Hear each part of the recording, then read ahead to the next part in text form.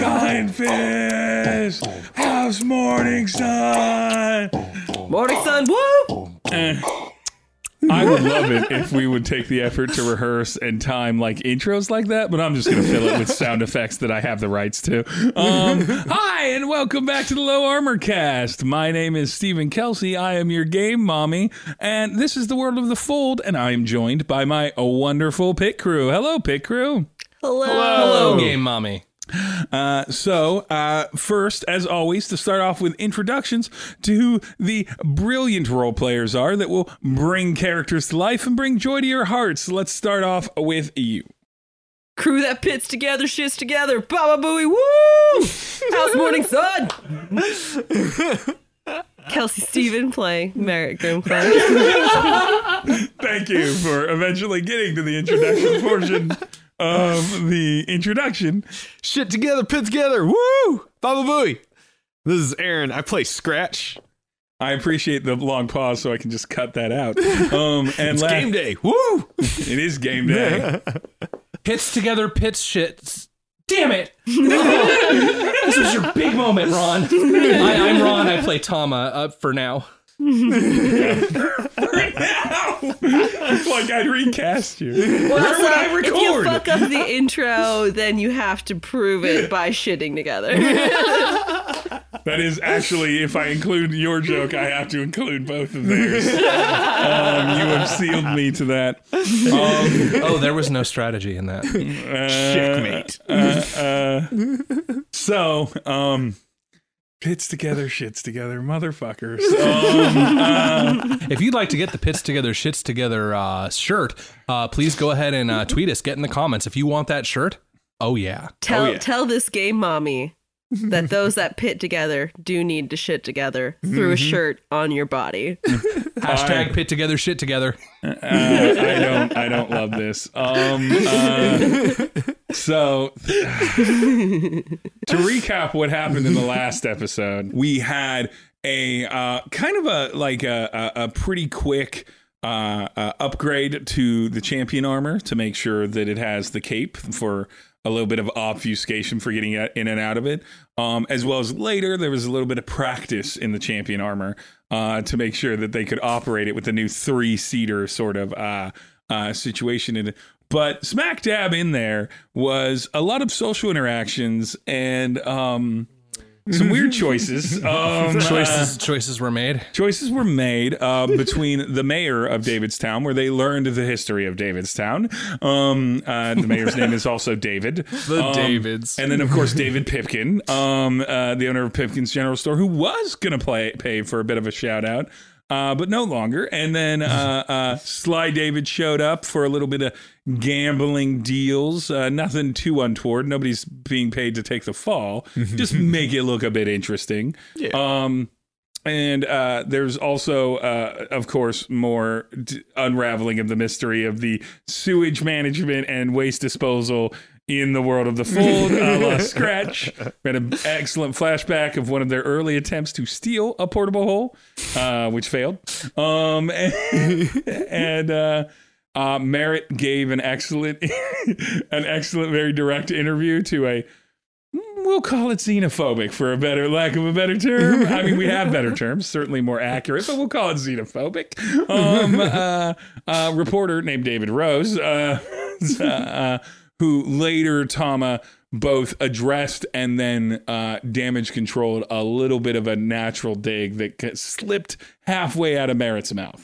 But in our last moments, we had some last touches with the practicing in the champion armor, and then a decision on how to approach, as well as some re-recordings to the stones to better cover up the fact that Lanik is not there and the armor is being piloted by 2 small-sized creatures at the moment, while Tama escorts it walking down the street to what should be a normal country town arena exhibition match. And that is indeed not what they came to find. They weren't greeted by dozens or maybe like a couple hundred people. A few thousand people are gathered for this event, and cheering is there, and other pugilist armor combatants are there, banners, face paint, and as quote unquote Lanik approach the crowd with Tama, the crowd catches him and cheers. Lanik's coming! And the roar is suddenly deafening as last year's champion of the great sport, Champion Armor Battles, has arrived in Davidstown for a simple exhibition. And there's where we're going to start. The crowd is cheering, and they are swarming, Tama. They want signatures. They want handshakes. They want interactions with what is currently the most famous sportsman in all of Midland. I kind of lean into the armor and speak into one of the joints as best I can without looking too silly. Just cordial bows and handshakes, okay? Okay. What about just waves? Waves and handshakes. All right. Yeah. Let's do waves. I don't feel comfortable doing bows right now. Right. It's not looking good for the actual combat. Confidence was high. So as people approach, Tama, what do you say to these approaching fans? This isn't your first rodeo with approaching fans. Oh, sure. Greetings, everyone. We are honored to be here to perform for you. Lanik is ready. He is laser focused on the upcoming match. Laser? Lightning. He is lightning focused on the upcoming match, whereas he will not be able to sign everyone's parchment. What we will be doing is handshakes. Please come up, say hi to Lanik, but please know we do have to make our way to the arena. And no, he is honored to not only call you a fan, but a friend. Hopefully nobody. That was really good, notices Ron. the crotch snickering. Merritt's pretty much just like alternating between like a very stiff, just like stereotypical, like real. Like, Regal. regal kind of like wave with one arm, kind of shake with one hand or the other. Blindly and then sticking hands out. basically just like very slowly and gently shake a hand, back to little regal waves. As you miss handshakes, I kind of help guide the hand there, and I just whenever you fumble or do something, I make some sort of comment to the effect of like, "It's amazing. Lanik thinks about his entire life before every match. So deep in thought." How is Scratch? Scratch is just taking careful steps forward. I just realized that Scratch has probably thought of some sort of solution to like allow some sight to both like the legs, the chest, as well as the head, obviously. Just like periscope mirrors, right? Yeah, that's what I'm thinking. It definitely involves mirrors. Because people would definitely know it's just like a slit with eyes. Why are your eyes so reflective now? What is your visor made with? Ooh, Tama, to better win over the crowd, like finds the smallest, saddest looking kid and like lifts him up to shake Lanik's hand. Just puts their hand in the hand so I don't even have to.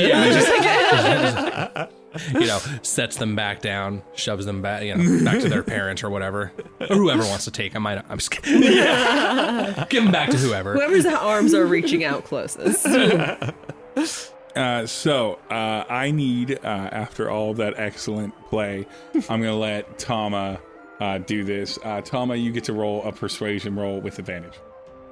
With advantage? Yeah. Oh, boy. That's an 11, and that's a 17, which totals out to persuasion or performance. That's the same. Never mind. 23. Why would I ask that when I saw both numbers are the same? So with a 23, the crowd just loves it. No one has a question that Lanik is Lanik. So as you're walking, I would like Tama regular, Scratch, and Merit disadvantage perception checks. Okay. Mine's an 8 with bonuses. Ooh, mine's a 13. Yeah, so that's a 10. So 10. So 13's the highest, right? Yep. All right. So what you notice, Scratch, weirdly enough, you notice this. Maybe it's just because you've been at this a little bit more and you've spent a bit more time in Regal's Soul. Merritt doesn't notice it because he's, busy focusing on hands and everything, and not accidentally crushing something. But you notice it while you're operating the legs. You're just kind of like looking around. You notice kind of up high kind of the top of the bleachers, a pennant that simply has a pickaxe and not like a hammer, like a sledge, like a tapping hammer. Okay. A pickaxe, and the pickaxe is actually like single picked, and it's obviously like a jeweler's tools. Mm-hmm. And you know that is the pennant of the second largest town in our city in Haza, Volsiv. The reason that this is noticeable for you, but you don't really have a lot of thought and time to think about it, is that A, there's zero fucking reason for them to be holding up the Volsiv thing in Davidstown. B, there's no situation where Volsiv would not have come up if Lanik knew that Volsiv, anyone from Volsiv or like pretending to be from Volsiv or whatever, would be there. And C, you fucking hate Volsiv. Volsiv, More like revulsive. Volsiv is the resource seat of Haza, where Regisol is the capital, and it's oftentimes the vacation location for people. It's up on the mountain. It has the big clear lake by it. It has snow in the frost months. It has sunshine activities in the pyre months. It's pretty much a place people want to be. Volsiv is within the valley that the Hourglass Mountains hold, and is beautiful, but it's on the ground. It's kind of closer to the entryway. It's a much more functional city. To be clear, Regil Sol could not function on tourism alone and run a nation without Volsiv. Yeah. But nobody remembers that Volsiv is part of Haza unless you live in Haza, and then everyone knows it's there because it's pretty much the reason, unless you're part of accommodations, for people to come to there, or you support the Morning Sun family directly. The reason Regil Sol is the capital is where the Morning Suns are from. Either way, Volsiv should not be here. Yeah. Volsiv does have the only other Haza officially sponsored champion team that is professional. And they are here, and that is a little concerning. But there's no time for that. You got to get to the pit. Yeah. So you arrive at the pit. The pit is privatized. It was a stable. It's been converted where it wouldn't be great to shout in here, but you could quietly have conversations.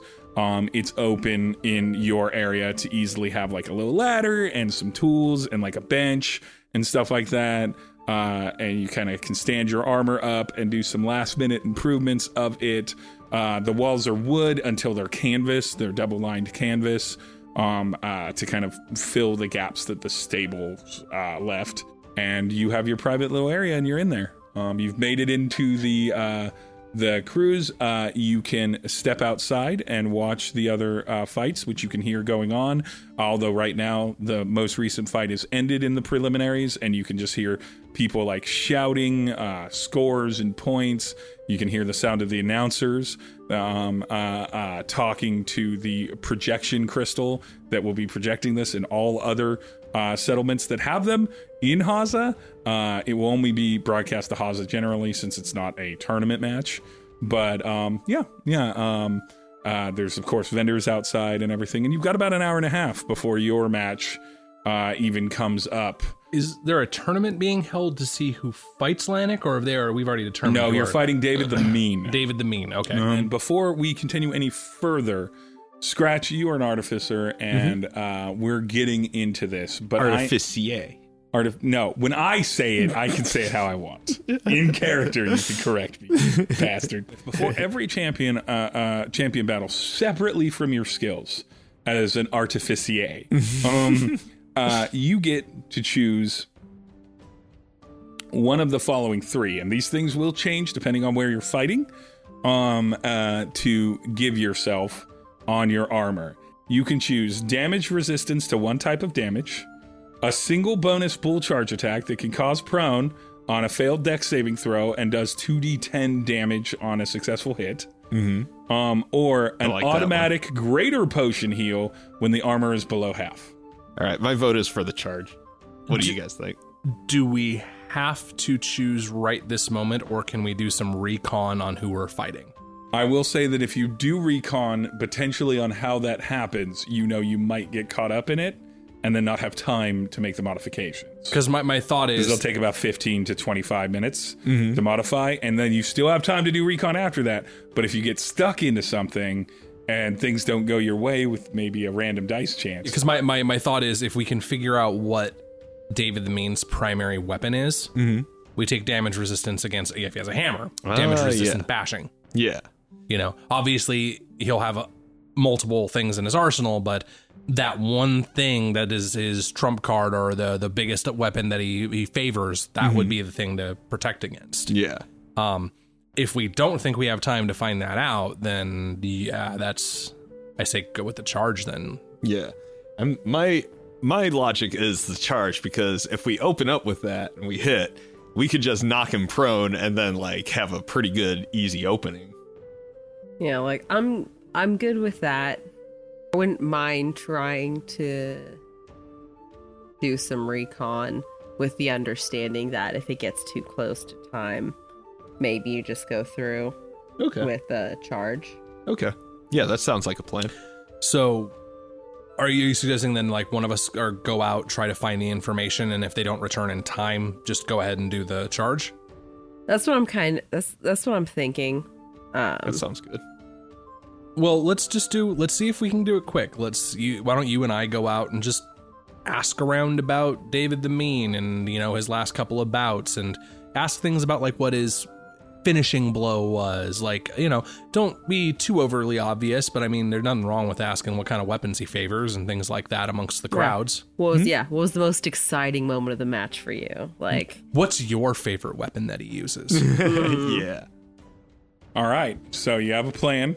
Yep. Tama, you and Merritt are both going out to do some kind of subtle recon, and then Scratch, you're kind of hanging back. Yeah. Now, Scratch, you can hang back and still watch the matches. That Okay. won't catch you up in anything. So you have that ability. You know that you'll at least be able to see one or two of them. Yeah. while still making sure no one fucks with our armor. Presumably. Presumably, yes. It would be strange for that to happen. There is town It's already guard. strange that these other people have shown up that aren't supposed to be here. Yeah. Don't you literally have a perimeter alarm? Oh, yeah. Yeah, I can. Yeah, I'll go ahead and cast that. So yeah, basically gonna set it on a 20-foot radius around the. Or wait, we're in like a room. Yeah, basically. you could Yeah. do In a big 15 feet, tent, but yeah. you could just do it to the borders. Yeah. We'll do that. And so yeah, you cast that. Excellent. It's alarmed. You know that if anyone messes with it, they're going to trigger the alarm unless they know that there's an alarm spell cast. Super handy for the crew mechanic to have, frankly. Yeah, honestly. So now you can go watch the matches. Tama, Merritt, you can go find out some things. You go out into the crowd. Do you stay together or do you kind of separate? I mean, we can ask around more if we're separate and we both have very different styles. Like maybe you can buddy up to some of the more like athletic types or some of the more brawlers and whatnot, and I'll rub elbows with a couple of the more high roller spectators. Where's the training staff? Who wants to talk about their form? Merritt, please roll. You know what's fun for this one? Let's roll survival. This is social survival. Let's roll survival. Interesting. Still has a +2 on it. It's not too bad. Yeah, I don't So know. that's a 6. So Merritt, you go looking die of around exposure. for Yeah. like trainers or coaches or like a training facility and everything like that. And I just keep getting tripped over. yeah, you do have to kind of struggle to get through the crowds.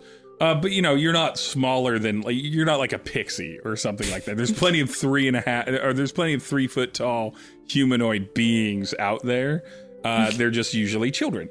And so you're playing your dodge game, as you do in highly packed crowds.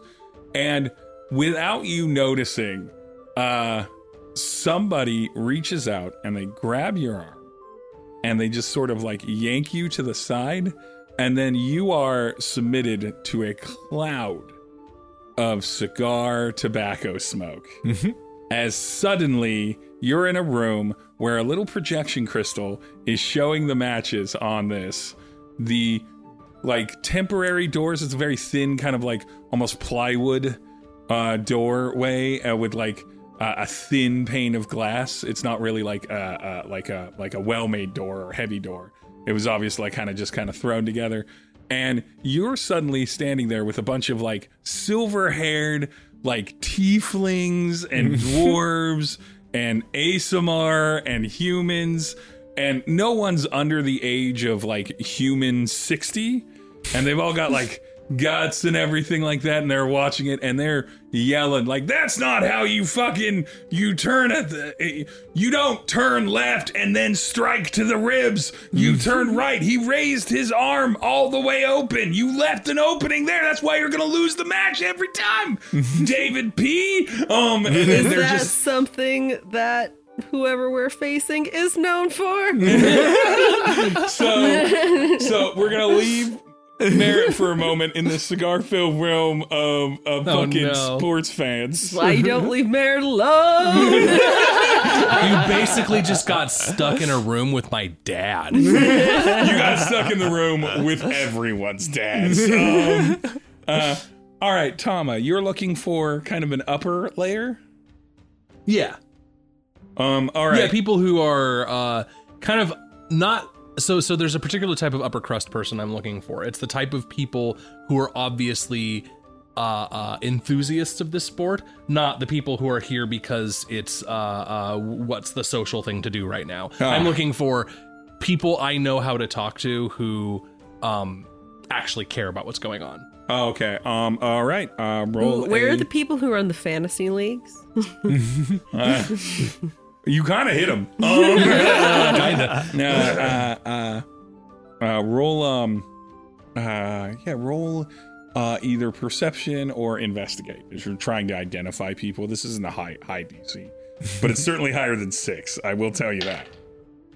You said it's higher than a 6. Mm-hmm. I got a 7. That is higher than a 6. I will be mad that you took something away from me if you fail me. I'm just kidding. So you look around for what you're looking for is people that have followed the sport passionately, aren't there to get loose, are there to watch the craft, basically. Whereas Merritt gets pulled into a cigar smoking haze of yelling dads.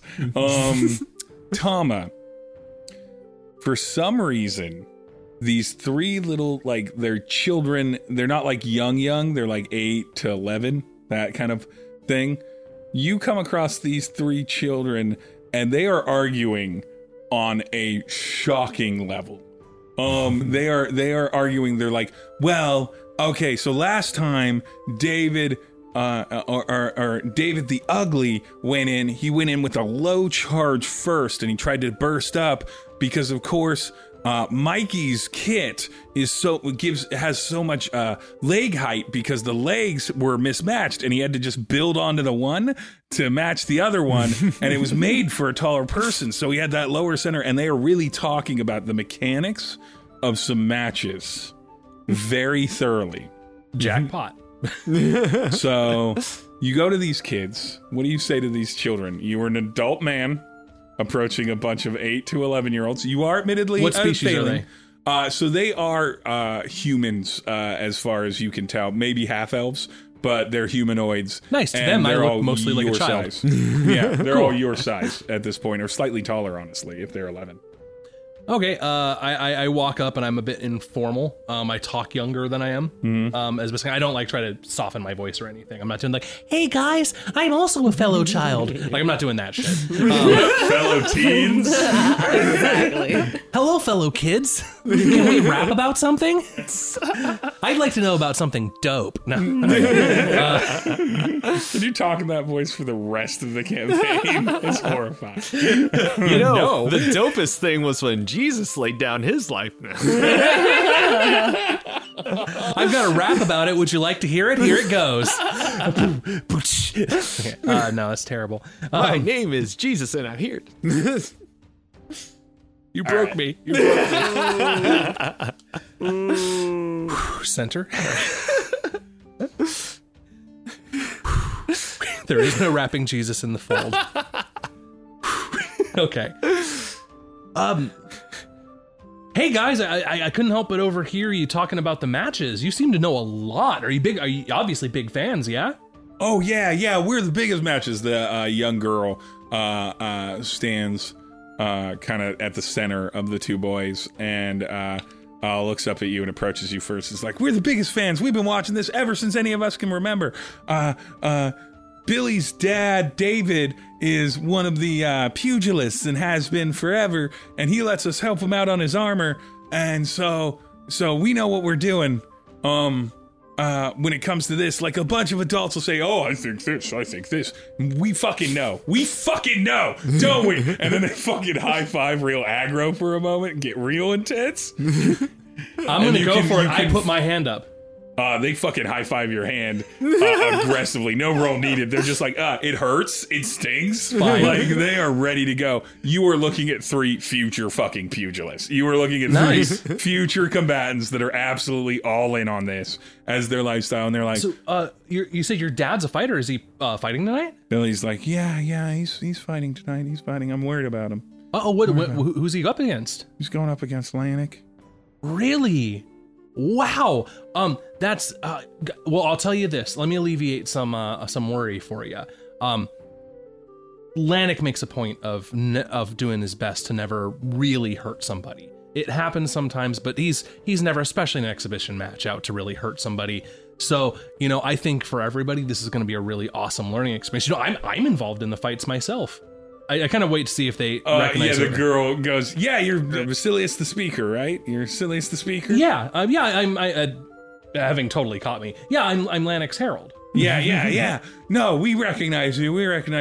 You do a pretty good job. You're not the best speaker yet, but you'll get there. You've only been in the game for a bit. If you could give me a pointer, what would you say the one thing I need to work on as a speaker? I think that you need more big stuff. You come in and your words are cool and it sounds great, but some speakers, some of the new ones, they're just so loud and big, and it just gets you so excited to watch.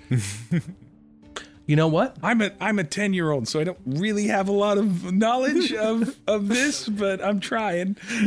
That I will take that to heart, and I'll see what I can do. Maybe I'll throw something in special for you. So what are you most excited to see in the big match? I mean, obviously, I've heard David the Mean is actually quite the fighter. Roll a charisma check. You can do it as a saving throw if you want, but it's just a general likability. So you could also do, I guess, performance if you want. I'll give you performance, because you're kind of performing for these children. I really think finger guns. 21. What? I really think finger guns would have been missing. Hey, what's up, sport? Definitely, scruff the top of their heads. Kids love that. Yeah. Talk down to them. He's one of my absolute favorite, and that's not just because he's his dad. And then Billy is like, well, he gets serious about fights, and he likes to mix it up, but he got it's been a hard week. I don't love fight weeks for my dad. And it's not like this kid looks abused or anything. Okay, he good. just looks like where are you going with this? Exhausted. I know that people get worried in a D&D setting that I'm gonna just whip out the tropes and everything. Okay. And it's like we don't get to see him as much. He's always in the shop working. He comes to it, and then the other little boy stands up and is like, that's because your dad never likes to let them know what to expect. Oh, I heard he's really has a lot of variety. Is it true what they say? He uses like 5 or 6 different weapons? Yeah, he does. He uses actually a lot more than that. A lot of people don't understand that on the side. Roll another persuasion check. This is basically saving against this kid's unwillingness to talk about this. That's a 14 on the die, so a yeah, 20. that'll be a 20. So he doesn't just like make. He's not a smith. He can't craft it, and so he has to sometimes do unsanctioned. So you know how when you have a champion armor and you have it certified, even at the pugilist level by whoever made it and everything, that they give you this special bit of parchment that's dyed with rose water, so it's pink. Well, sometimes you can compete for these pink certifications amongst each other. It's not supposed to be legal within anyone that participates in the official pugilist league or certainly in the professional, but sometimes he does it so that he can get replacement parts or different parts, and he's built up quite a few. I don't love it because he's real stressed when he goes to do it, and again, it just puts him in the like. I miss him during these seasons. Like, he's my dad. And it's important. It's cool that he's that he fights in these champion armors and he's like the best pugilist in the area, but like he's not gonna go pro. Like our Sweet David and Quiet David, they both have analyzed it. I've looked at it. He's not gonna go pro, and I think that hurts him. I mean, that's a blow, but I mean, to be frank, I mean, the fact that he's still following his passion and his heart, I mean, let's look at it this way. Your dad has something that he loves very much, but I'm sure he loves you just as much.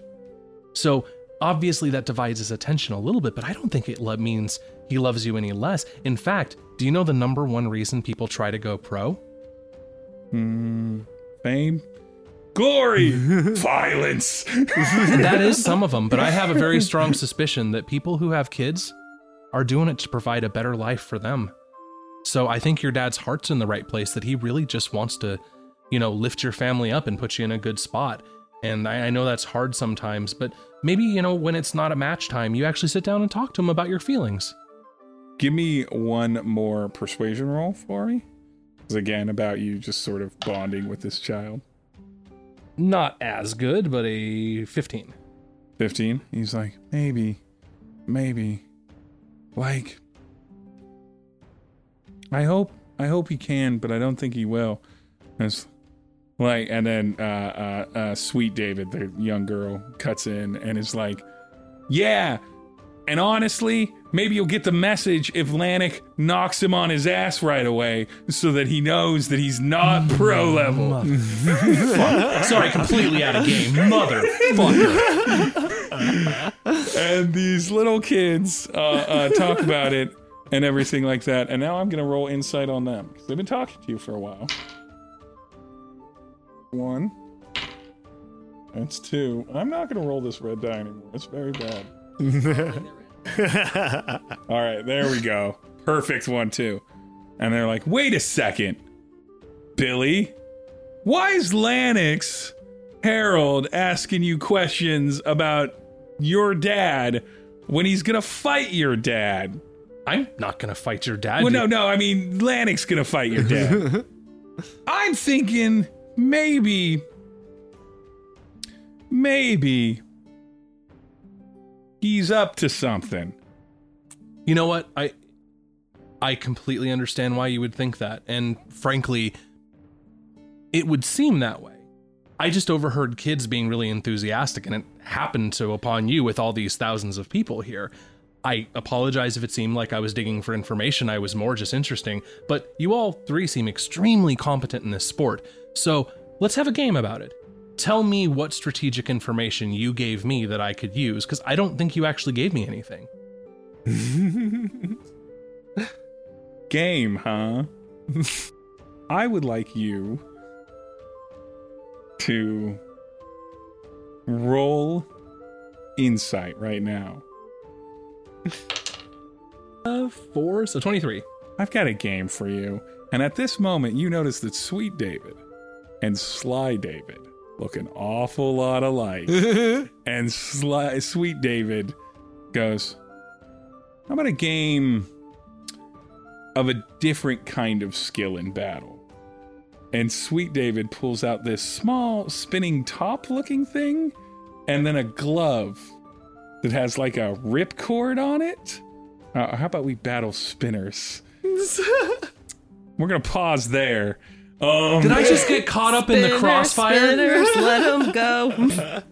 Either Crossfire or Beyblade. It's definitely Beyblade.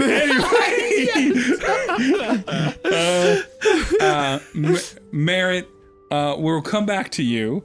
And you're in this cloud of hazy smoke with all these dads watching the match, watching the matches, and they're laughing and drinking, and they're offering you cigars. Like, you're in. They were just excited, and one of them just goes, "It's like, oh, it's you, the young man that just joined Lannick's team." Yeah, still finding my place. Figuring out the rhythm of the road. Man can only fight as good as his team. Get this kid a cigar. Get him a second cigar. No. Get this kid a cigar. Get him a drink. And everything like that. And they're just chatting about things and they're commenting on it. So all you need to do, Merritt, is roll perception rolls to see if you catch the appropriate phrases that might help you as they argue endlessly, and you will get 3 chances at this. So it's a 4 on the die for the first one. That's not going to work. It's a 14 on the second. Okay. Alright. And a 19 on the last one.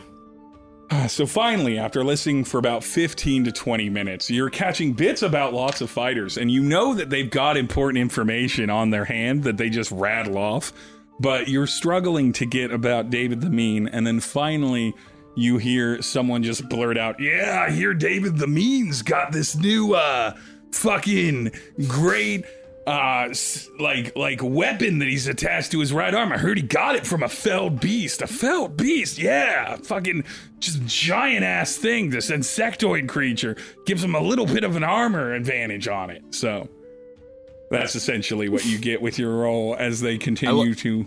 I like that Randy Savage is among the dads. I mean, Randy Savage is big dad energy. That's just the bottom line. Yeah. You hear a little bit about one of the dads going, "Yeah, I hear that why all the dads are so dramatic, just big angry I hear that yeah, I hear that the scouts from, there you go, there's a good dad voice. I hear the scouts from Volsiv are here. Apparently the combatant just retired just before the tournament, and they're looking for someone to replace him, and so they're looking in the community of Davidstown. I mean, I can't believe it." Is there anything you'd like to do while you're smoking and drinking with these couches? Well, I'm not really drinking. Like, I'm holding a glass and, like, maybe very slowly sipping it, but I'm not, like... You're not putting them back? Once I find out that information and about Volsiv and the armor, I make my way back to our tent. We're going to cut back to Tama, and then we're going to get to what Scratch has been up to. Tama, you have been challenged to a Spinners match. Spinners is a game loved by children all over the fold. You have the ability to potentially get some more information out of these children if you can beat them in Spinners. I need you to roll a d20 with advantage to see if Tama still carries around any of his Spinners accoutrement from childhood. The highest number. 17.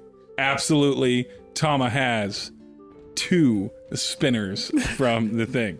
Now, we're not going to dive too deep in this. We've got a champion battle to fight. Yeah. However, I am going to have you roll for it. So the way that Spinners works amongst kids is that you roll sleight of hand checks against the kid to see how well that you can spin against them. They clear out a little area. Spinners are spinning tops that work in a wheel. You don your spinner's glove, which has a little track on it that the spinner lays on and a ripcord with it that you then shoot. The sleight of hand is a versus sleight of hand match. It's the best 2 of 3. Whoever spinner knocks down the first spinner first wins that round. 2 out of 3 rounds wins. And the people playing Spinners can bet anything, though children aren't usually betting money. They're usually betting like candy and stuff.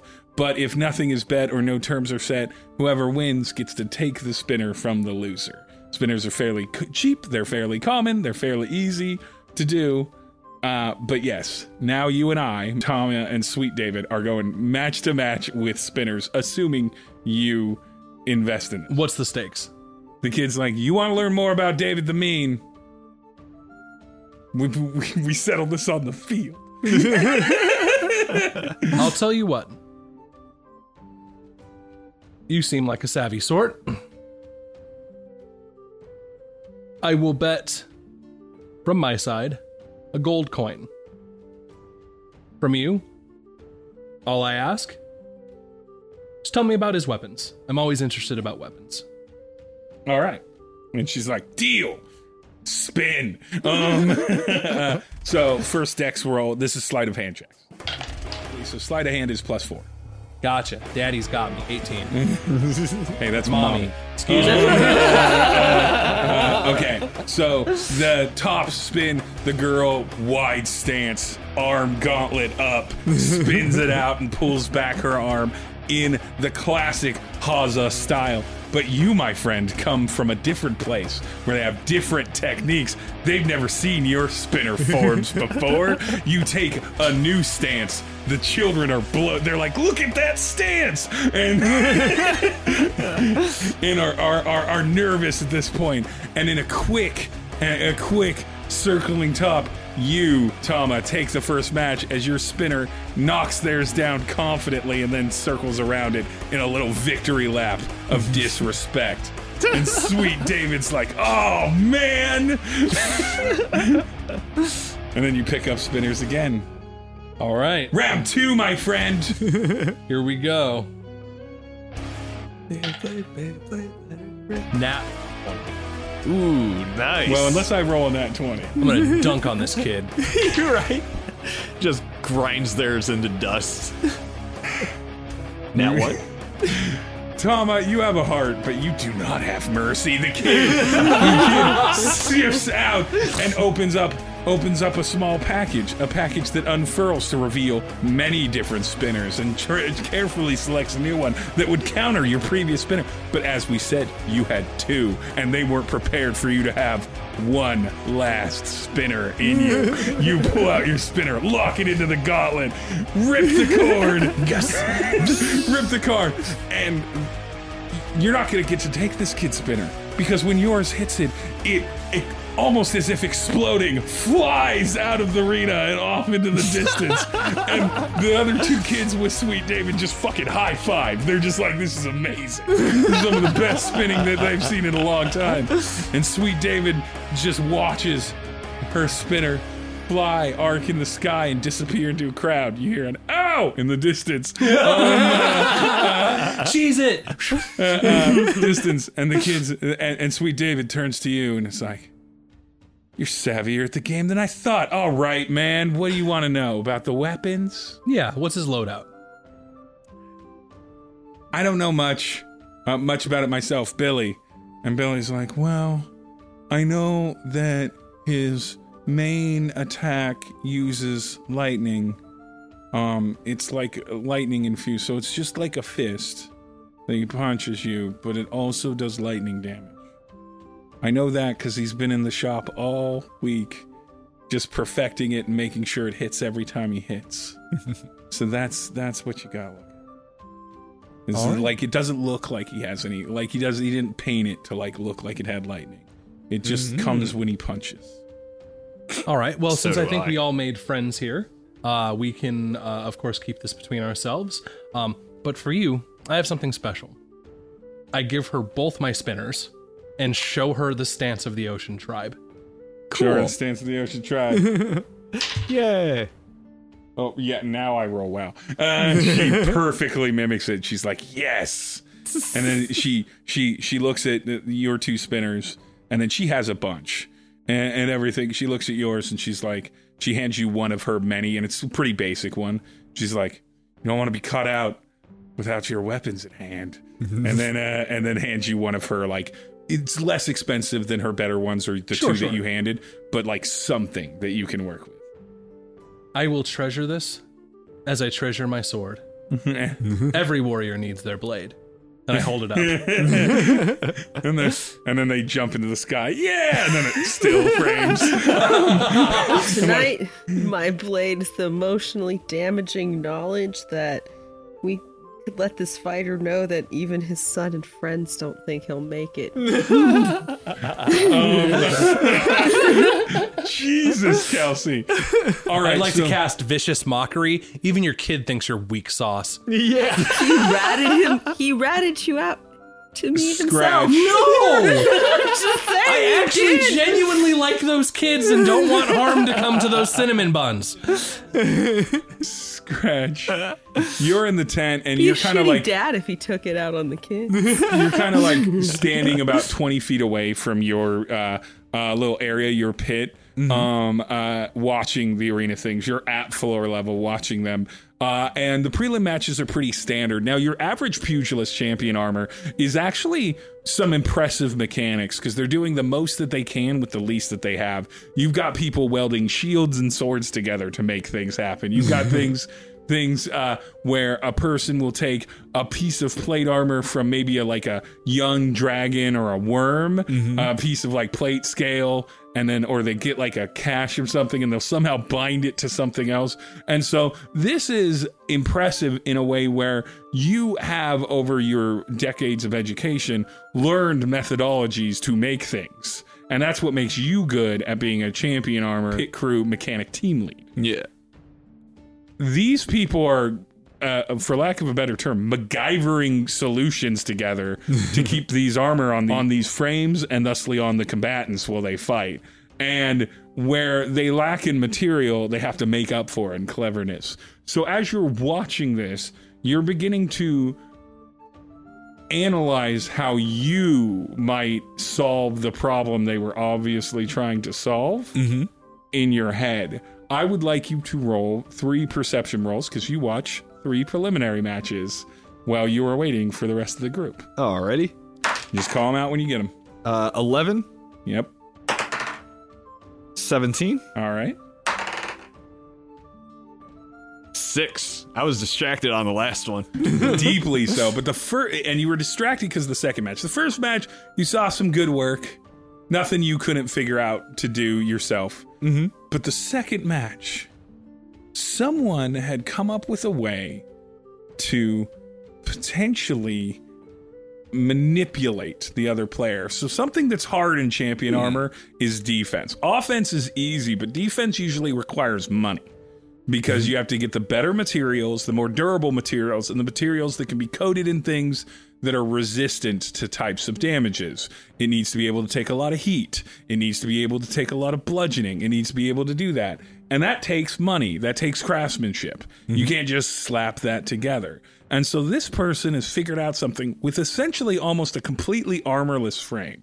What they have on the back is a large sort of like turtle shell looking thing. When I say large, I mean it reminds you a little bit of how Merit wears their shield on their back. It's just kind of a dome, and above it, on the dome, there's a very tall rod, and that rod is sticking above the head, and it doesn't look like it has a lot of purpose until the second part of the match, when one of the champion armors starts flinging electricity at it and all of it's just landing on that rod and none of it's touching the armor. The person seems perfectly fine. So obviously there's something between that shell and the rest of the armor on the person and that rod, and they are just absorbing that electricity nice and easy. Okay. And doing it back. Now, your mind with a 17 says, oh, wouldn't it be great if you could bank that?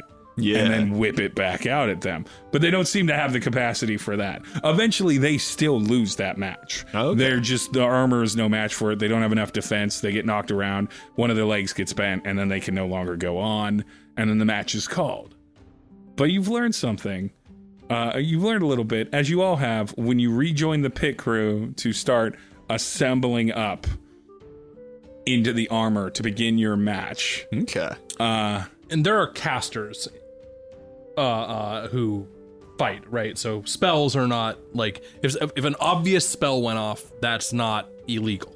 It's quite normal. Got it. That's all I know. Not only are there casters, but there's artificers putting spells into shit. Okay. There's stuff like that. It's absolutely normal. The rules of champion armor are going to be explained after you've now collected and gathered your information. Merritt, you found out about the scouts and the armor carapace from some sort of insect.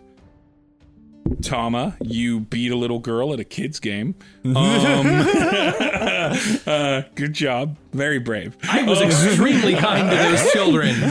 No, I just like, if you phrase things a certain way. Don't frame me as some monster to those kids, sir. You got some information out of some children by beating them at a game for 10-year-olds. No, I'm kidding. You did a great job with that scene. You learned two things. You learned that there might be some electricity kick to the punch of that thing, which also means that it's probably a brawler style champion armor that you're going to be dealing with, which means probably high AC, probably made to hit multiple times. Usually that tends to be what it's about. And you also learned that your deal with Sly David and some information are in conflict with each other. The kids want the guy to go down fast, because if he goes down fast, maybe he gives up his obsession. The Sly David wants you to drag the battle out.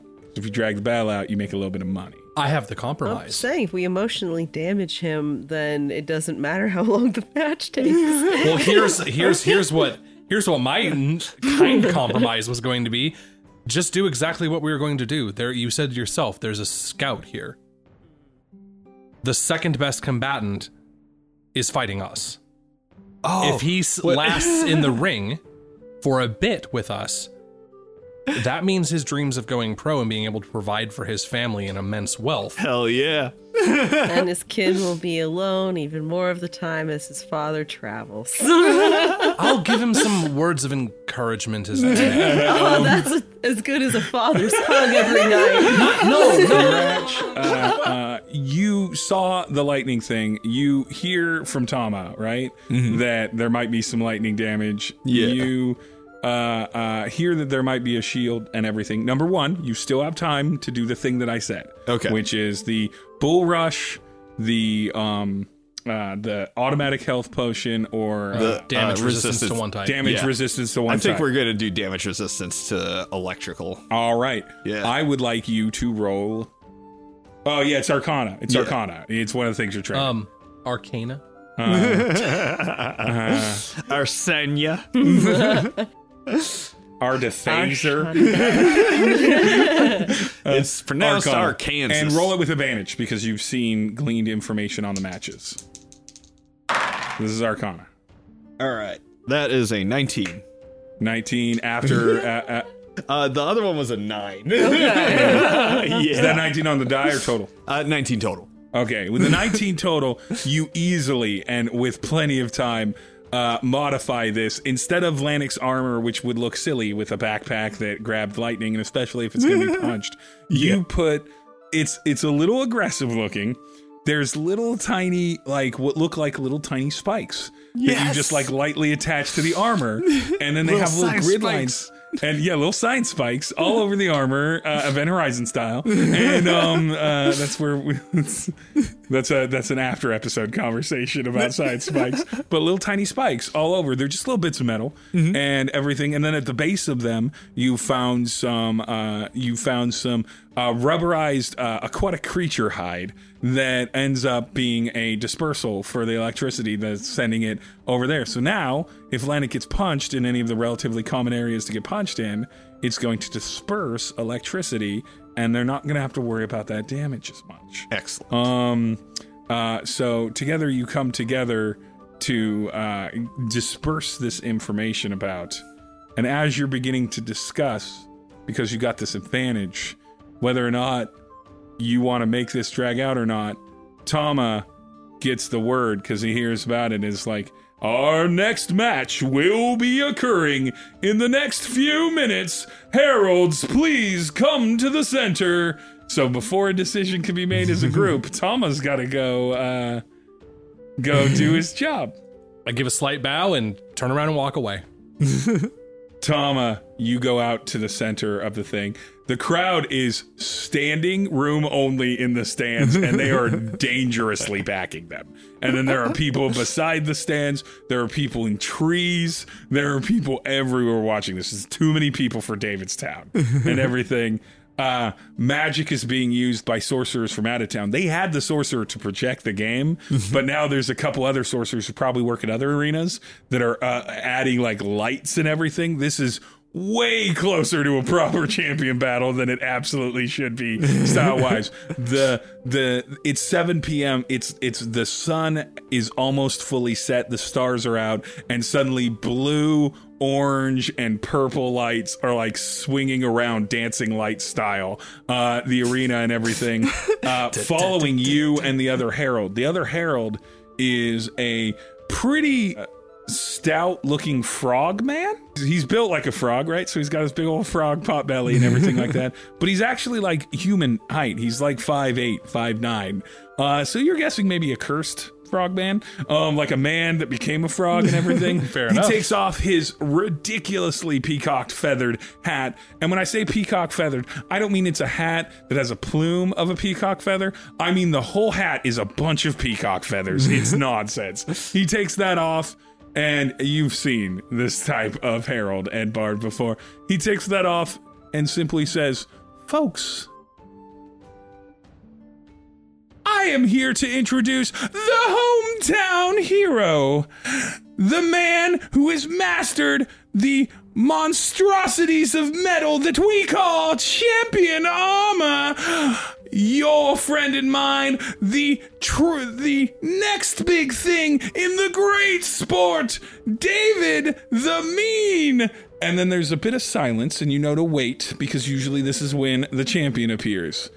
And suddenly, in a guttural burst of fire out of the opposite side of arena, you hear a huge sound of a low bass and cello string orchestra with long horns. Dun dun dun dun dun dun dun dun dun dun dun dun dun dun dun dun dun dun dun. And out of it, not even fully covered, his armor frame absolutely has open sections, and you can see that his clothing is singed and he is dark and some of his hair is burnt and he looks insane. Is David the Mean, and he's like, "I'm gonna destroy Lannick and bring honor to Davidstown," and the crowd erupts as the music's coming, and he stands in and he gets to the center and the music quiets and the flame smoke dissipates.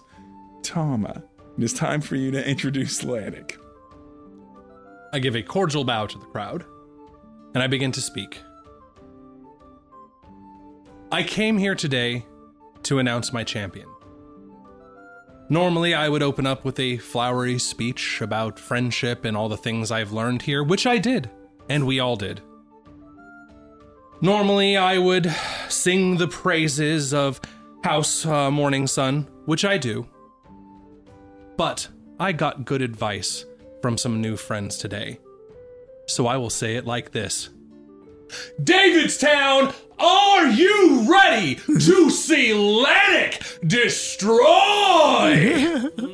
Nice. The crowd jumps up and screams. Now, what you weren't ready for, what you did not know would happen, is suddenly you hear a slow rolling descent as someone is tickling keys on an organ, and suddenly you hear dun dun dun dun dun dun, and this big organ explosion happens.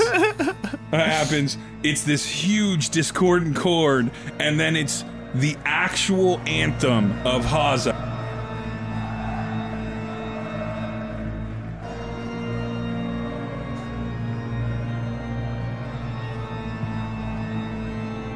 And it sounds honestly terrifying for a place as laid back and fun as Haza, but it's from a different era and everything.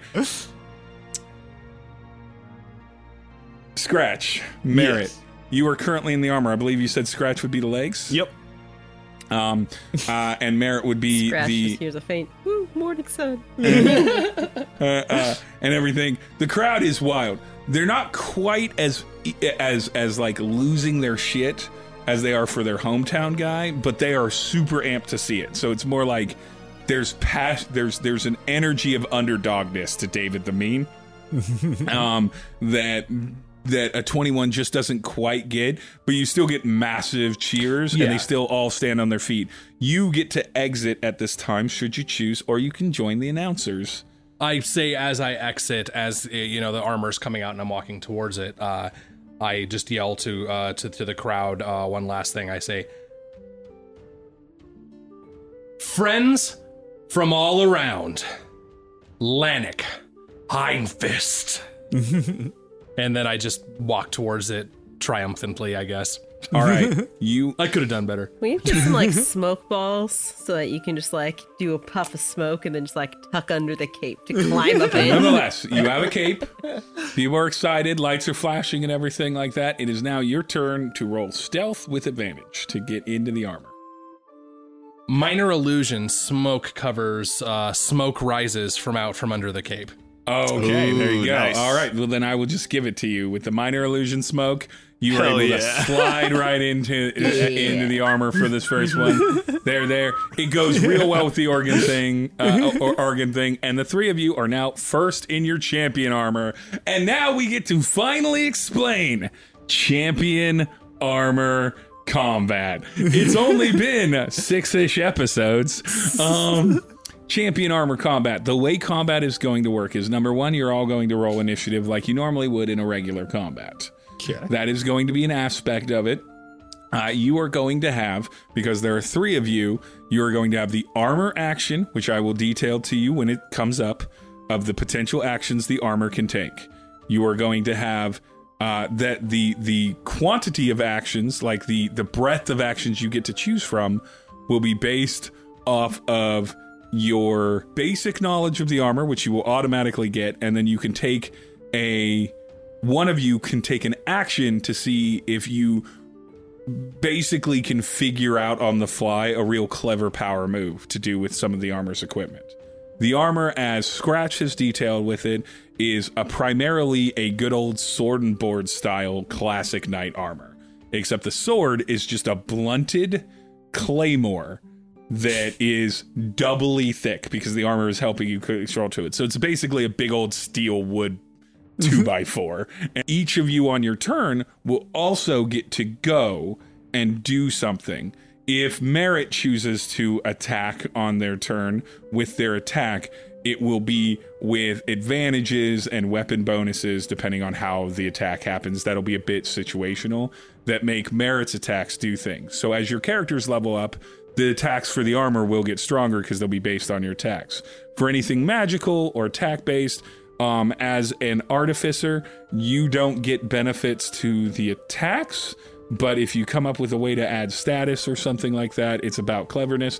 As a bard, it's all about magic and speed for you. You're all dex and all charisma. So, you know from fighting Lannick, Scratch, and Tama, it's better to move fast for you, make choices on manipulations and style, or use your spell game. For you, Scratch, it's better to prepare in advance and then just go in with that extra thing.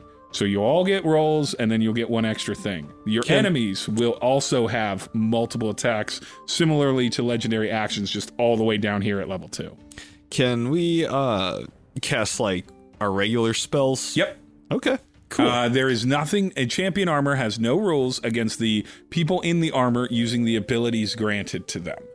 At this level, you will not have a lot of people question it. Lannick is the best champion armor fight in the fold, filled with a very famous artificer who honestly doesn't have a lot of artificer knowledge, but is extremely pragmatic and clever, and so makes it look that way. You see, as you come out in the armor, as you're all in the armor of David the Mean. Now, what this is the right half of it is essentially exposed, with the exception of his right arm, which not only has normal plate armor on it, but a large carapace of an Ankeg, which is like a large, almost like praying mantis meets like lion ant combo of a beast that's a large creature. Oh, kind of like one of those crab guys from Fallout. Sort of, yeah. In the same kind of vein. Mirelurks. Mirelurks. But a bit slimmer and more drawn out like a praying mantis would be. So take that and slim it down and drag it out. So somewhere, if a Mirelurk had a baby with a Deathclaw, and that arm is tough, and if he isn't occupying that arm at that time, all of you know, probably not a very good arm to hit. In his right hand is this big, large gauntlet that has a bunch of like small bits and pieces of gems sort of wrapping around in circles in kind of a swirling pattern around the wrist and up to the knuckles, and then there's a dot gem in each. And he doesn't make any bones about it. He opens his fist, spreads out his fingers, closes his fist again, and you can feel the electricity. Scratch's fur lifts up off of her body as you feel the electricity come in the air, and you can almost smell the ionization. That thing's gonna hit hard. Otherwise, it's a hodgepodge of welded together bits and pieces. Each piece is a standalone piece that you could use, but they're not all from the consistent same set of armor.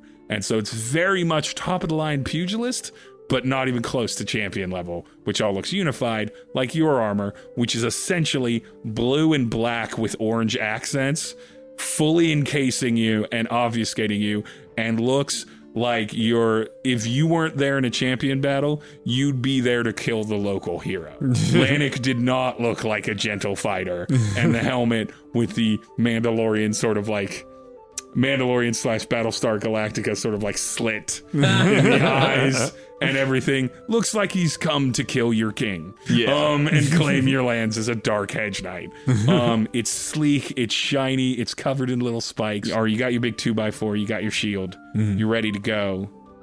I want everyone to roll initiative. Oh snap! Wow, 10. Nat 20. God dang! Nice. Here I can give fucking eloquent speeches at dinner, but when it comes to my actual job, Ron rolls a 3 on that speech. 12. Merritt, you're up.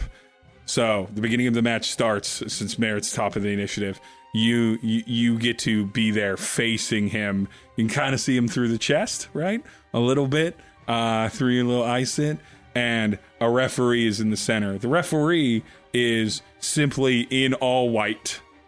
And obviously, again, has thaumaturgy. And the referee simply goes, all right, folks, this is going to be a normal exhibition match. This is not to the death. No proper champion armor fight is to the death. I want to see good, clean matches. You're going to trade blows. You're going to hit each other. We're going to declare a victor at the first knockout. Are you ready, David the Mean? David the Mean's like, I am so ready.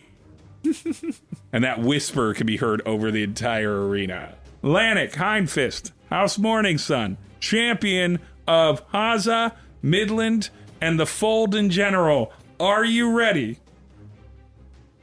We who come to risk our lives salute you, and salute the crowd, then salute my opponent. The crowd cheers. All right, Merritt, it is your first go as he moves into a stance. What does Merritt do? Probably before I attack, is like, this is one of the few things Merritt's like decent at, is like fighting and strength things. There's just like center mass or the arm with the weapon above the weapon.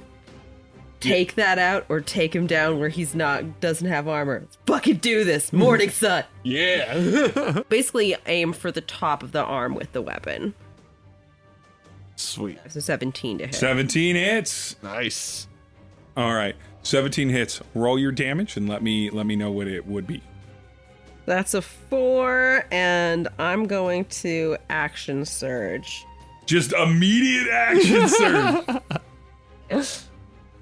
All right. Try to hit again in the same place, because Mary is so afraid of us failing, this being our first time, that he's just like, I mean, it's not even a loss. Fast. It's a single piece of this armor breaks off. Yeah. Yeah, no, it's a 7, so 12. Well, 12 still doesn't hit. Do abilities that protect me extend to the armor? Yep. All of your abilities can project into the armor. Neat. Merritt, you swing with the 2x4 of metal paddle that the champion armor uses, and you just nail into his armored side. And you can hear he catches it with his Ankh shield arm gauntlet a little bit, and you can hear it like stress under it. So you realize it's durable, but it's not unbreakable. Breakable. And then right when you're about to quickly repose off of his arm to swing down, he just moves his arm down with you and swings down to block it as well in a very almost like Karate Kid wax on maneuver. And you both return to stance. Now, you don't have your own standard movement in this, and we will get to that when it becomes your armor's turn. It is now Scratch's turn. Ah, okay. Scratch is going to cast Acid Splash. Okay. You hurl a bubble of acid. Choose 1 or 2 creatures you can see within range. If you choose 2, they must be within 5 feet of each other. A target must succeed on a dexterity saving throw or take 1d6 acid damage. And so the dex saving throw is 13. All right, so bubble of acid comes out from the armor's crotch for 3 damage, unless you can save. Why did I roll the green one again? You keep rolling that green one. You totally pee on him. Yes. The crowd laughs as they see the little spurt of acid hit him. It doesn't do a lot of damage, but it does disrespect him real well. And so he takes the damage. Do you want to do anything with your bonus action in this time? Nope, not at this time. I just want to point out that so far the fight's been like, boom, a good hit, and then boom, a cool parry riposte, and then psst. Wasn't expecting the pee. Nope. Wasn't expecting the pee. Did you just piss on me? Oh my god, it burns! All right. So now he looks at you and he's like, did you just pee on me? So he just steps up on one of, like, just leans back on one of his feet, puts up that Ankh arm, and just drops in on your armor for a full body smash. Am I able to use my fighting style protection while wielding a shield? A creature you can see attacks a target other than you. I'm gonna let you do it, but it's just gonna pose disadvantage. It's not going, like, obviously he's only got the one. Yeah, that's all it ever does. Yeah, okay, it just imposes disadvantage on the attack roll. On the attack roll. Neat. So on his first attack,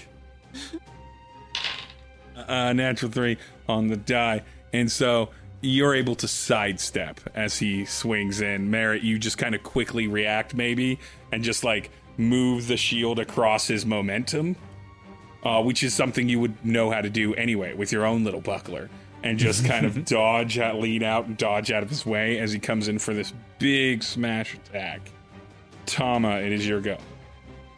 I would like to cast Vicious Mockery.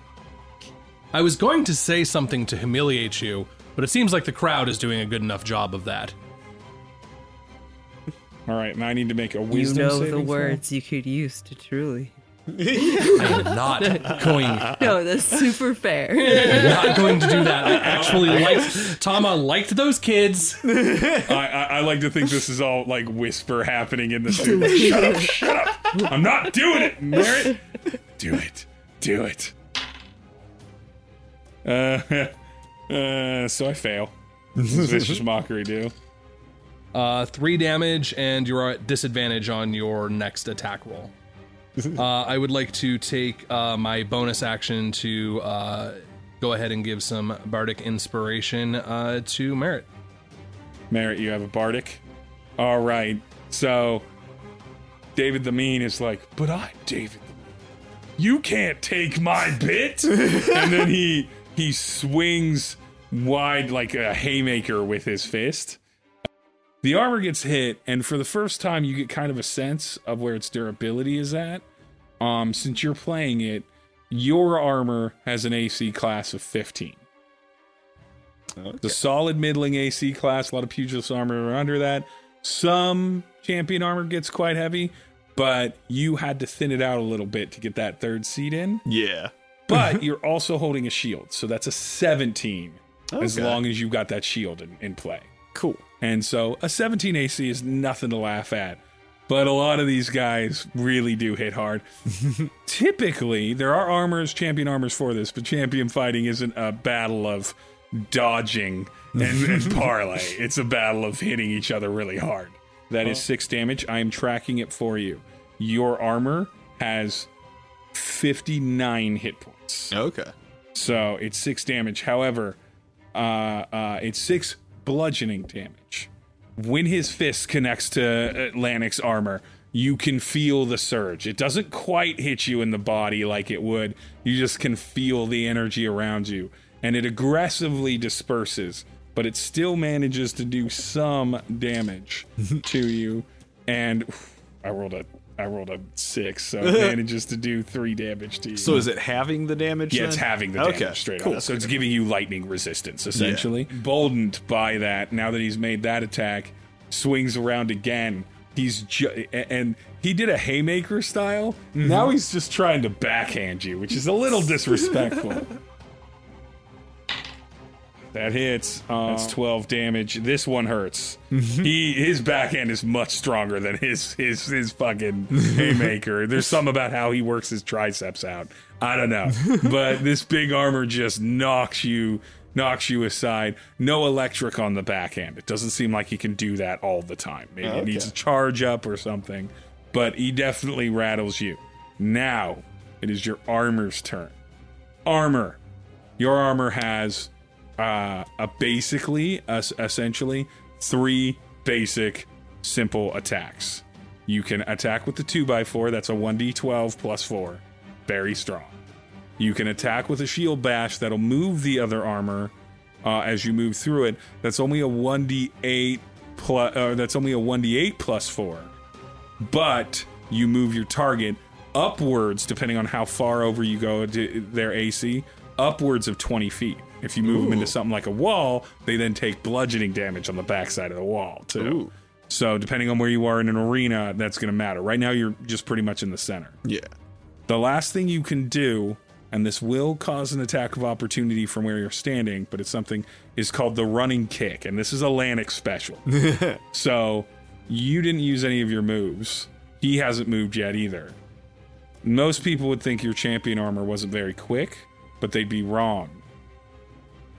Wheels can pop out of the sides of your champion armor, and Lannick, being a man who loves to practice yoga naked and everything, is very graceful.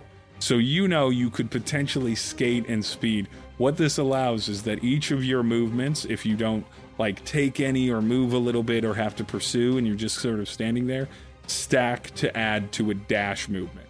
So you have 60 feet of movement automatically while you're in the armor. So 10, 10, Nice. 10, right? And so normally the armor has 30 feet. If it did a dash, it would have 60 feet. You don't have to use the dash for that to get that 60 feet. If you have 20 feet or more distance between you and a target and you do a running super kick, which is exactly what you think it is, I think it's Liu Kang in Mortal Kombat, just like the full sideways in the air. My brain went Leonidas. Leonidas also. Leonidas, if you do the running jump super kick and everything like that, and you have 20 feet or more, you get advantage and you have a much higher critical range. Those are your standards. So, nimble escape is I can take disengage or hide action as a bonus action That's on each of my okay. turns. All right, yeah. I will Can we bonus action to disengage? I will let to you, get the because we now know distance that, I to will let you charge? retroactively bonus action disengage. Merit, without consulting anybody, just literally does like a pump fake in a basketball game where they just move left. They just have you move left, and then they're like, no, right, and you Scratch react and go right and everything, and it totally falls for it, and you get some distance on it, and that's when you remember the super sweet jumpy kick. Awesome. Super sweet jumpy kick it is then? Super sweet jump kick. Lannick special. It's a common Yep. Lannick special. Almost no champion armor gets off of its feet. I am going to have you rotate through what your attack is. We're going to start Merit, since you were first in the order. Roll a d20 for your attack. This will be plus 6. Okay, it's an 18 on the die, so Okay, 24. it's 24. Yeah, so this thing skates, and you kind of skate out and then skate back in, and then you just lift off the ground. Your body goes lateral, top foot out further, bottom foot ready for the follow through, and you lay in. Scratch, roll damage on this. The damage on this is 1d12 plus 4 plus 1d8 plus 4. For the Nice. first kick and the second kick.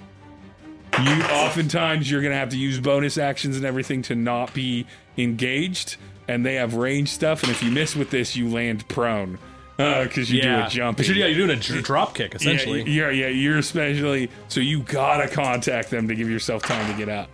So it's high risk, high reward. So that's 7 plus 8, 15. 15 damage. Ooh, that's a big hit.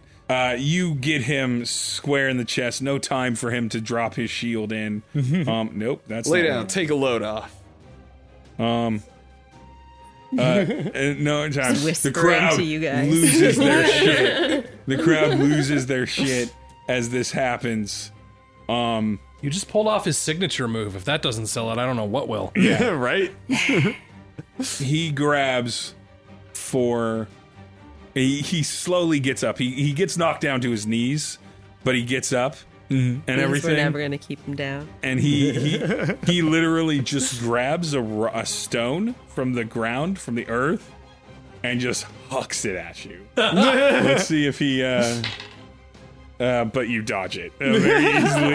You're like, what is he doing? And he's like, and hucks it at you. And now we are back to the top of the order. After that excellent kick and stand back up, Merit, it is your turn. That is 6 seconds, by the way. Merit. That's 10 total. 10 No joy. total. He quickly defends your swing again. He's getting an idea for this this big metal plank and how to deal with it. It's got a lot of length on it, so it's got a lot of tell when it has wide swings. Scratch. Scratch peas on him again. That's 2. It's You have to roll a dex save. Yeah. Yeah. I dex save. Yeah, so it auto hits unless you dex save. I do not. Just have the acid splash. Do a little bit more P damage. Yeah. Lannick very bottom waist focused. The champion armor pees yet again on David the Mean, and he's like, I expect this kind of stuff from low quality pugilists, but I thought real champions fought with armor.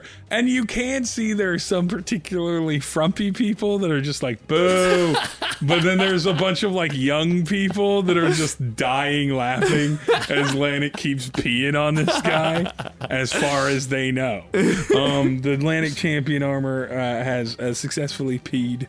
He struggles and leans into your armor again. This time head first as he charges forward with his fist kind of up in front of his hand, and you can see the charge kind of coming up. It looks like he's going to try and gut rush you. I need Merit, since he's hitting you in the middle. Merit's in the middle. To roll Constitution saving throw, please. That's only a 7 on the die. It's not going to do it. He knocks you right into the body. When things like this happen, I do specific attacks and I have you roll saves, usually Constitution saves. This will be true in the legs and the head as well. Occasionally attacks will hit so hard and so well that they'll break through the solidity of the armor, and they'll get to you. 6 damage to Merit. The armor itself takes 12 damage, and you can again feel the electricity spanning. It looks real cool. It kind of travels along the spikes and everything, but some of it does get through. Merit, this is the first time you've fought in this match. You have been on a break from formalized athletics since you got out of school, since you got out of university. You've done competitions and tournaments and things like that, but there's nothing like the great sport and a couple of very specific localized leagues in the form of a fair tournament. You basically haven't had a real contender in a long time. And even though David the Mean was almost definitely not going to win, he did get in some good hits. He knew what he was doing. More importantly, your brain flashes back to a conversation with your father. You've broken number 73 of some small fiddly contraption. Maybe an ornithopter that he was working on, like a little toy one for a child, for maybe a future child in the Morning Sun family. There's no heir currently, but there will be. And you've broken its wing, even though you took as much care as you could. And you feel the hand of your father on your shoulder. Roll insight. 15. 15. The words out of his mouth are comforting. The tone is even attempting to be so. But you've heard this speech dozens of times before. You'll get there, son. One day you'll get there. And with a dedicated person like you at the helm of the business, it'll be fine. And you can hear him doing everything he can to guard his disappointment, because no parent wants to express to their child that whatever they're trying to do, they're built to fail at. But it seems like Merritt might be built to fail at the family business in a way that is almost impossible to overcome. We had Merritt, we had Scratch, so now we're at Tama. Yeah, so I guess I will Vicious Mockery, and I'll kind of nod towards the puddle of acid forming around his lower torso crotch region. Hey, looks like you got some stuff there. So, what is the DC check, 14? Yes. So, this could have worked out, because I rolled a 15 on the die, but motherfucker has a -2 to wisdom on the creature that I've got in here, so those are the stats I'm using. Yeah, he does. And so, I fail. Takes 2 psychic damage to the dome, and also is on disadvantage on his next attack action. Nice. Which is good, because it's coming up. He's like, don't you say that about me. Don't you say that. That was you. You peed on me. I didn't pee on me. You peed on me. I didn't piss myself. That looks like your pee. It's not my pee. It's not my pee. I don't piss myself. Some kids, he's like, he pissed himself. He gets a little reckless. He starts swinging at you. Yeah, and the electricity is gone from his fist for the moment. Picturing him doing like a Bart and Lisa windmill thing. He starts swiping wildly at you. First one, with the disadvantage, just misses. You're able to lean back. But it is amazing, because again, he swipes forward with a swing, and then that backhand comes back. And it swings hard for the face. 4 damage to Tama, or 8 damage to the armor itself, and his third attack just misses wildly. He just he knocks ahead, and then he tries to do something real clever where he's just like, and then he tries to do like a sweet throat chop. Armor's looking pretty tough at this point. He's done quite a bit of damage to you, but you've done a decent amount, almost the same amount back to him. And you're pretty confident that he doesn't quite have the length of the longevity of it. It's the end of round 2. There's one last thing. Your armor's turn again. Ah, yes. Slap him with the sword, bash him with the shield, try to do the kicky again. Shield bash. Shield bash. All right, roll to attack. +6, that's a 10. The 10. Yeah. Shield bash does not work. He just kind of rolls off the back of it, but now it is Merritt's turn. What is the Bardic Inspiration? D6. You can add a d6 at your discretion before learning the outcome. 15. 15? 15 hits. Yes. So whatever that bardic did, it got you there. Yep. It's 3. It's 13. Ooh. Oof. Big Nice. hit. You clean his clock. He is swaying. He's looking pretty hurt. Scratch. I do not pee on him this time. Ooh. Mixing up the peas. I didn't get to use my bonus action. Oh, yeah. So Sorry, I'm going to bonus jumped to action yours. disengage. Disengage. I didn't get to use it last time either. All right. So bonus action. Does my feline agility also, like, since I'm the legs and it's my turn, could I move us? Yeah, you could. Okay. Does my feline agility apply to the 60-foot armor speed? Well, it'll be 50 feet if you're using the movement on your turn rather than the 60 feet. Okay. But yes. Yeah. So I could move up to 100 feet. Yeah. All right. I'm gonna sprint to the other end of the arena. Basically, sprint to the far side. Just create some distance. Yeah. And then that's it. Kinda, yeah, pretty much. Just kind of draw it out a little bit. Make him have to, like, come to us. It's at this moment that you were focused on the battle, but you hear an announcer's voice as this is all being projected for the entirety of Haza. Looks like Lanik is moving off in a direction. I'm not sure about this strategy. We've all seen the Lanik kick style before, and it's worked pretty big, but normally he doesn't get 100 feet lead time. I don't know what we're about to see, but it's probably going to be impressive.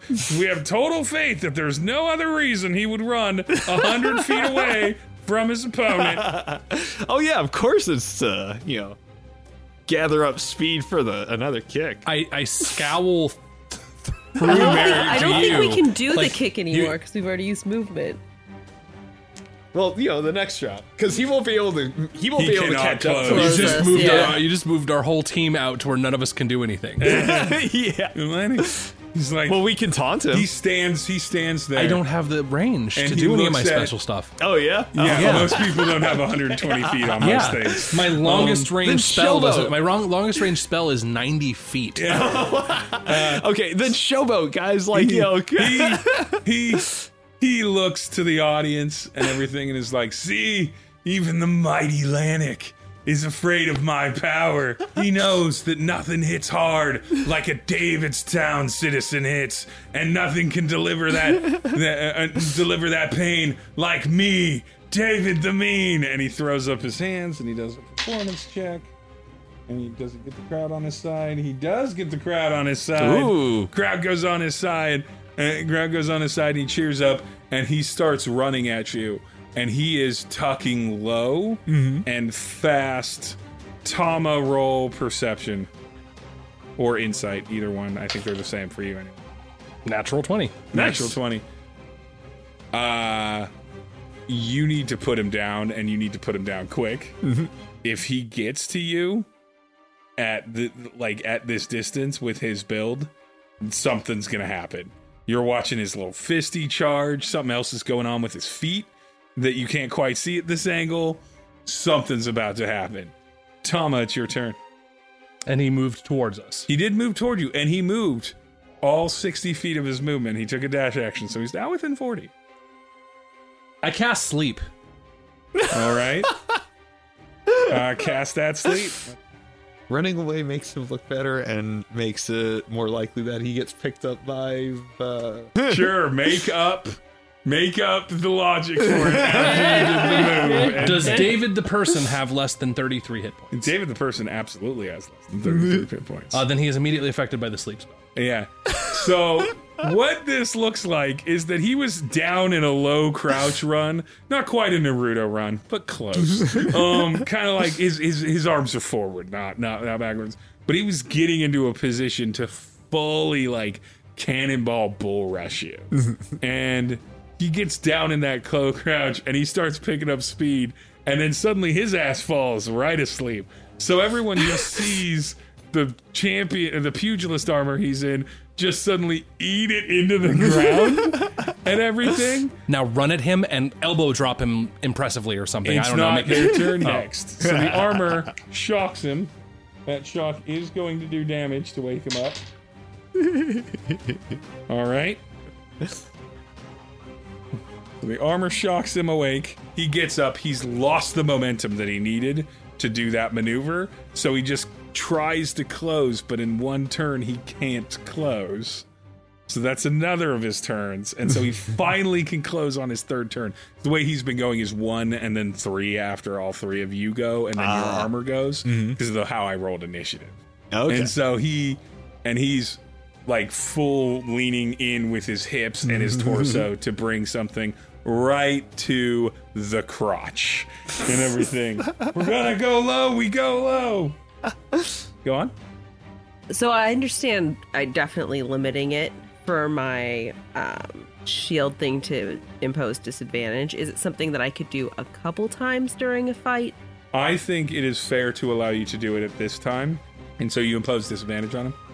Go up the shield. Impose disadvantage. I rolled an 8 and a 9. Well, nope.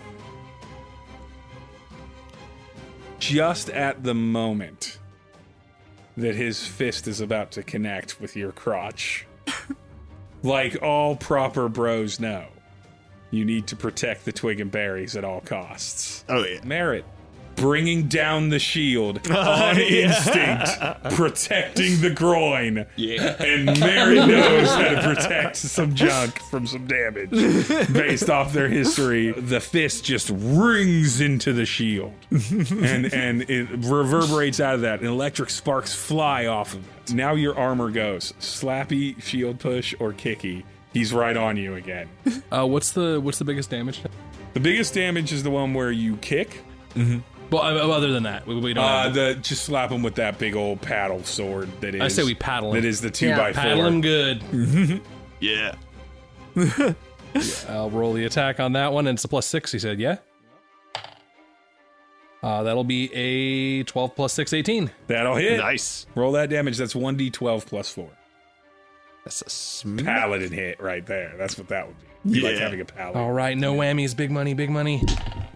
I'll just slap the microphone. So that's 4 plus 4 + 4? 8. 8. Nice. He stands there, getting blocked, and at the same time, the armor coming down with that 2x4, just slapping him. It knocks him in the shoulder. It knocks off his Ankh shield, and he's left there with his fist clenched, charging with electricity. He's barely standing. It is the top of round 4. Merritt, it is your go. That's Come on, 18 little buddy. seconds. Morning sun. Poke him gently in the forehead. Here we go, morning Nope. sun. Here we go. It's a no. In a desperate plea, when Merritt goes around to hit again, he just ducks around it and places his hand on the chest of of Lanix champion armor to brace himself, where he ducks his head under it. Scratch, it's your go. I pee on him. Not like this. Oh, I have to roll a thing, don't Yep. Not like this. But luckily it'll only be for 1 damage. I got a 14. And then you try to pee on him, and he just like flips to the side, still holding your chest. He's got you against a wall, you realize now. He's got you against the wall, holds the side, and then he just looks at you, and for some reason he quotes, "Nah-uh-uh, nah-uh-uh, nah-uh." And then he takes his electric fist and he slams it right on your chest as his attack. Do you want to do your final bonus action disadvantage? Disadvantage, yeah. That was good because I rolled 118 and then a natural 4. And so he does it, and you're able to like catch him again with the shield and just knock his hand off. Yeah. Tama, it's your go. You're looking pretty rough there, chap. Maybe fall down. Vicious Mockery. Vicious Mockery. Wisdom save. Yep. The 15 minus 2 is a 13. Ooh. And that will be 4 psychic damage. 4 psychic damage. With that, he goes and he looks up to his child in the audience, Billy, who's watching him. And Billy is lightly like He's like a little bit teary-eyed, and he's worried about this. He's worried about his father being hurt, and he can see for a moment the fear in his son's eyes. And for that briefest of moments, because you just said you should go down, because he's literally at 1 hit point left. Oh, shit. And everything, he just goes, he could have got him. Anything could have got him in this last round. He All we looks had at to you. do was hit him. He looks at you, and he just whispers, dodge left. And he swings, and you don't even have to think about it. He telegraphs it big, and you just dodge left, and he's like, dodge right. And he swings again with his hand, and he has it. And then he goes, step back, and he tries to stomp you with one of his feet, and the armor can do it. And you can hear him. No one else can hear him. And everything like that. And he goes, you have to knock me down. And it's the armor's chance, and we're back to the armor being the last to go. Shield bash him. Bash them. All right. Yep. Hold back. You're not killing him, I assume. Okay, Yeah. okay. All champion fights, unless you specifically state, we need to murder this guy in his champion armor, or to knock unconscious, even if you do significantly higher damage. Nice. Okay, it's a 14 on the die. Okay, that'll hit. Hit him with that shield bash just to see how hard you hit him. How good you make it look. What's the It's damage? 1d8 plus 4, so a d8. 6. Total? Yep. Okay. So you hit him, and it's I mean, that's half of what you could potentially do. So you hit him good and hard in the chest, and he fucking soaks it. And just falls back at the end of the 4th round, which means 24 seconds. And it's very good. Somewhere you can just feel that Sly David is like, You can feel him nodding in approval. Tama. You just hear this greasy ass whisper. Tama, roll perception. As David the Mean falls and the crowd soars to its feet and screams, for indeed their local pugilist went over almost half a minute with the greatest champion fighter and did damage. There's visible damage to Lannick's armor. You're gonna have to spend time repairing it. Oh, yeah. What did you get? 12. All you notice is 2 things. There's many things to notice in the crowd, but you only notice these 2. There's a quick glance in one direction and another. The first direction is over to the scouts. It's from Volsiv. And they look and they're talking about this guy. They're obviously pointing and they're in discussion about this David the Mean that went toe-to-toe with Lannick Hindfist. The other thing that you notice for just a blink is a figure. And the figure feels familiar. It's smaller, much like yourselves, like maybe 3 to 4 feet tall, somewhere in there. But what's weird about it is that it's nighttime, but the arena is lit up. But this figure, you notice it so strangely because it seems like this figure is fully in shadow. Like if it were a sunshine day, it would be in the shade. And then you notice him for a brief moment, but then you look back as David the Mean distracts you with a kind of hammed up thing of him slowly getting out of his armor and struggling to get up, even though you know that you didn't really do any damage to him that much and everything. And he stands up, and that's all you notice. Scratch. Roll a perception check. Alrighty. 14. Scratch. You see a guard approaching the armor as you also watch these little kids. You don't know them from anyone. All approach David the Mean. Maybe one of them looks a little like him. They hug him. You see the scouts kind of coming down and everything. The field's kind of been, it's not been rushed, but it's kind of being filled. This was the last match. Okay. There were some announcements about you winning, and an arm went up from Merritt while he was otherwise distracted, but almost as learned mechanical, sort of like, I've won another thing. That's what happens when it comes to physical challenges. But Scratch, you notice a guard come up, and they can't come up right to your chest. And you can look down. Well, you look up at them still because you're in the knees. Yeah. Tama's kind of looking around and everything, but you hear, because they don't speak up enough to get past the roar and everything. Lanik Hindfist, we want to seek to issue you this fine. It appears that the bathroom of the lieutenant mayor of Davidstown, David the lieutenant mayor, was utilized by civilians. This would not be a concern of itself had the lieutenant or had the deputy mayor been in office, but we are concerned that due to the campaign that is currently happening between David the deputy mayor and David the mayor, who that person was seen speaking with along with their companion, there might be a bit of political subterfuge outside of the purview of the champion-sponsored people. We need to bring in Scratch. Let me see if I got this right. Iron Scratch of the Twisting Peaks.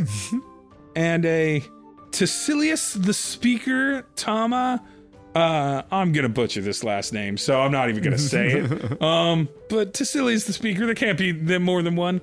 And immediately, can you please escort us to their whereabouts?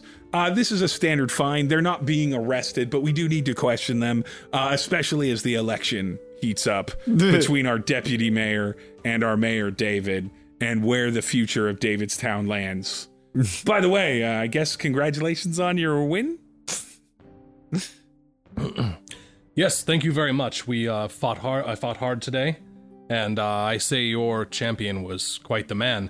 Though it is my understanding that my people were directed to the restroom by the current sitting mayor.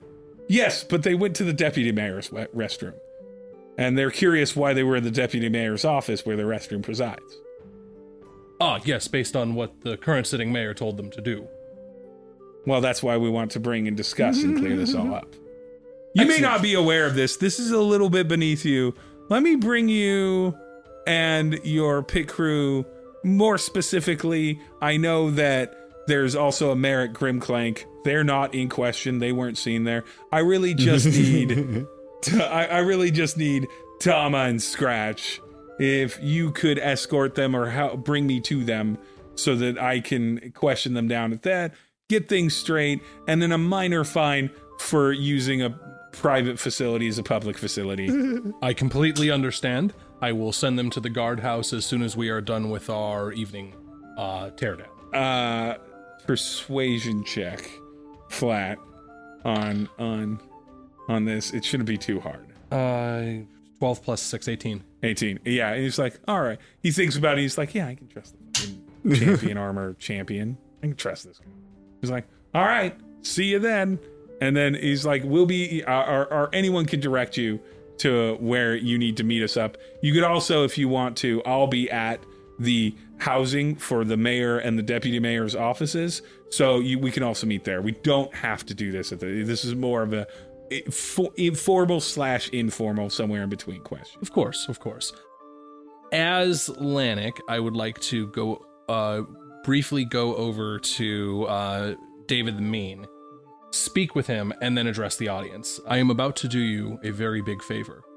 The only payment I ask in return is that you take very good care of your boy and make him the priority of your life. If I do you a very big favor, would you do this? What's the favor? Yes, yeah, whatever you say. Just watch. People of Davidstown, I have faced many pugilists over the years, and I can sincerely say I cannot wait to face David the Mean when he has been properly outfitted. Because if you are here and you are looking for a champion, We have one in the making. Thank you. You've honored me with your combat. And the crowd loses their shit. They are like, hands go up. David, in what's remaining of his champion armor, picks up Billy and puts him up on his shoulder and everything, and they both like raise their hands. Billy's caught up into it. His eyes are teary. There's going to be complexities there that may come back to bite you. But nonetheless, the crowd, honestly, an endorsement from that. You can see the scouts from Volsiv are like, they're writing it down. And with that, with knowing that there's a scout, with knowing there's a mysterious figure, with some memories, and with the first victory in what hopefully will be many of champion battles, we end the episode. Thank you very much, Pit Crew. Woo! Woohoo! Did it. You did it. And you do not know how close you were to potentially losing your first champion battle. If you want to find out about things like that, feel free to go to our Patreon, patreon.com/lowarmorcast, where you can subscribe, become a patron, and get the Aftertalk episodes on alternating Mondays from when the regular episodes. So every week you get a little taste of the Pit Crew. You want to hear some fun stories, and not just about the episodes, but some facts about us, get to know us a little better? Deeply personal shame that we all have. Go for it. You can also follow us at The Low AC on social media. That's Facebook, Twitter, and Instagram.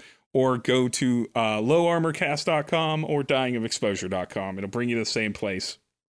And you'll be able to follow us and listen there, or any place podcasts are available for you to listen to. Please remember to, if you are listening, give us a quick like, give us a quick review, share us out. And that's how we get noticed. Podcasts are all word of mouth. Unfortunately, I just don't have the budget to advertise on Hulu, even that sweet, sweet local Hulu. So move forward. Is there anything? I have been Stephen Kelsey. I'm Ron Leota as Tama, or Tassilius the Speaker, mostly this episode. I am Aaron. I play Scratch. And Kelsey.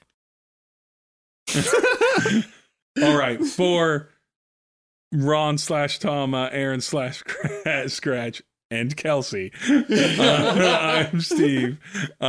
We will see you next time. Have a good day.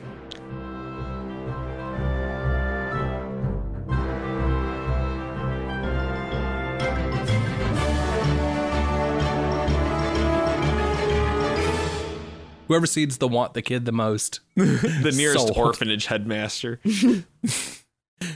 The minor just comes up. That kid Yeah, looks strong. God. I don't know how to do this without it seeming weird, but I'm really just going to make him work in the mine. Why do you keep reiterating that? Right. It wasn't weird until you said it. Honestly, that no one was thinking that. Yeah. You brought it up, dude. You made it weird. Yeah. I was just admiring your glistening muscles, and not in a weird way, just because I think glistening muscles work really well in the mines. It's an odd way to phrase that.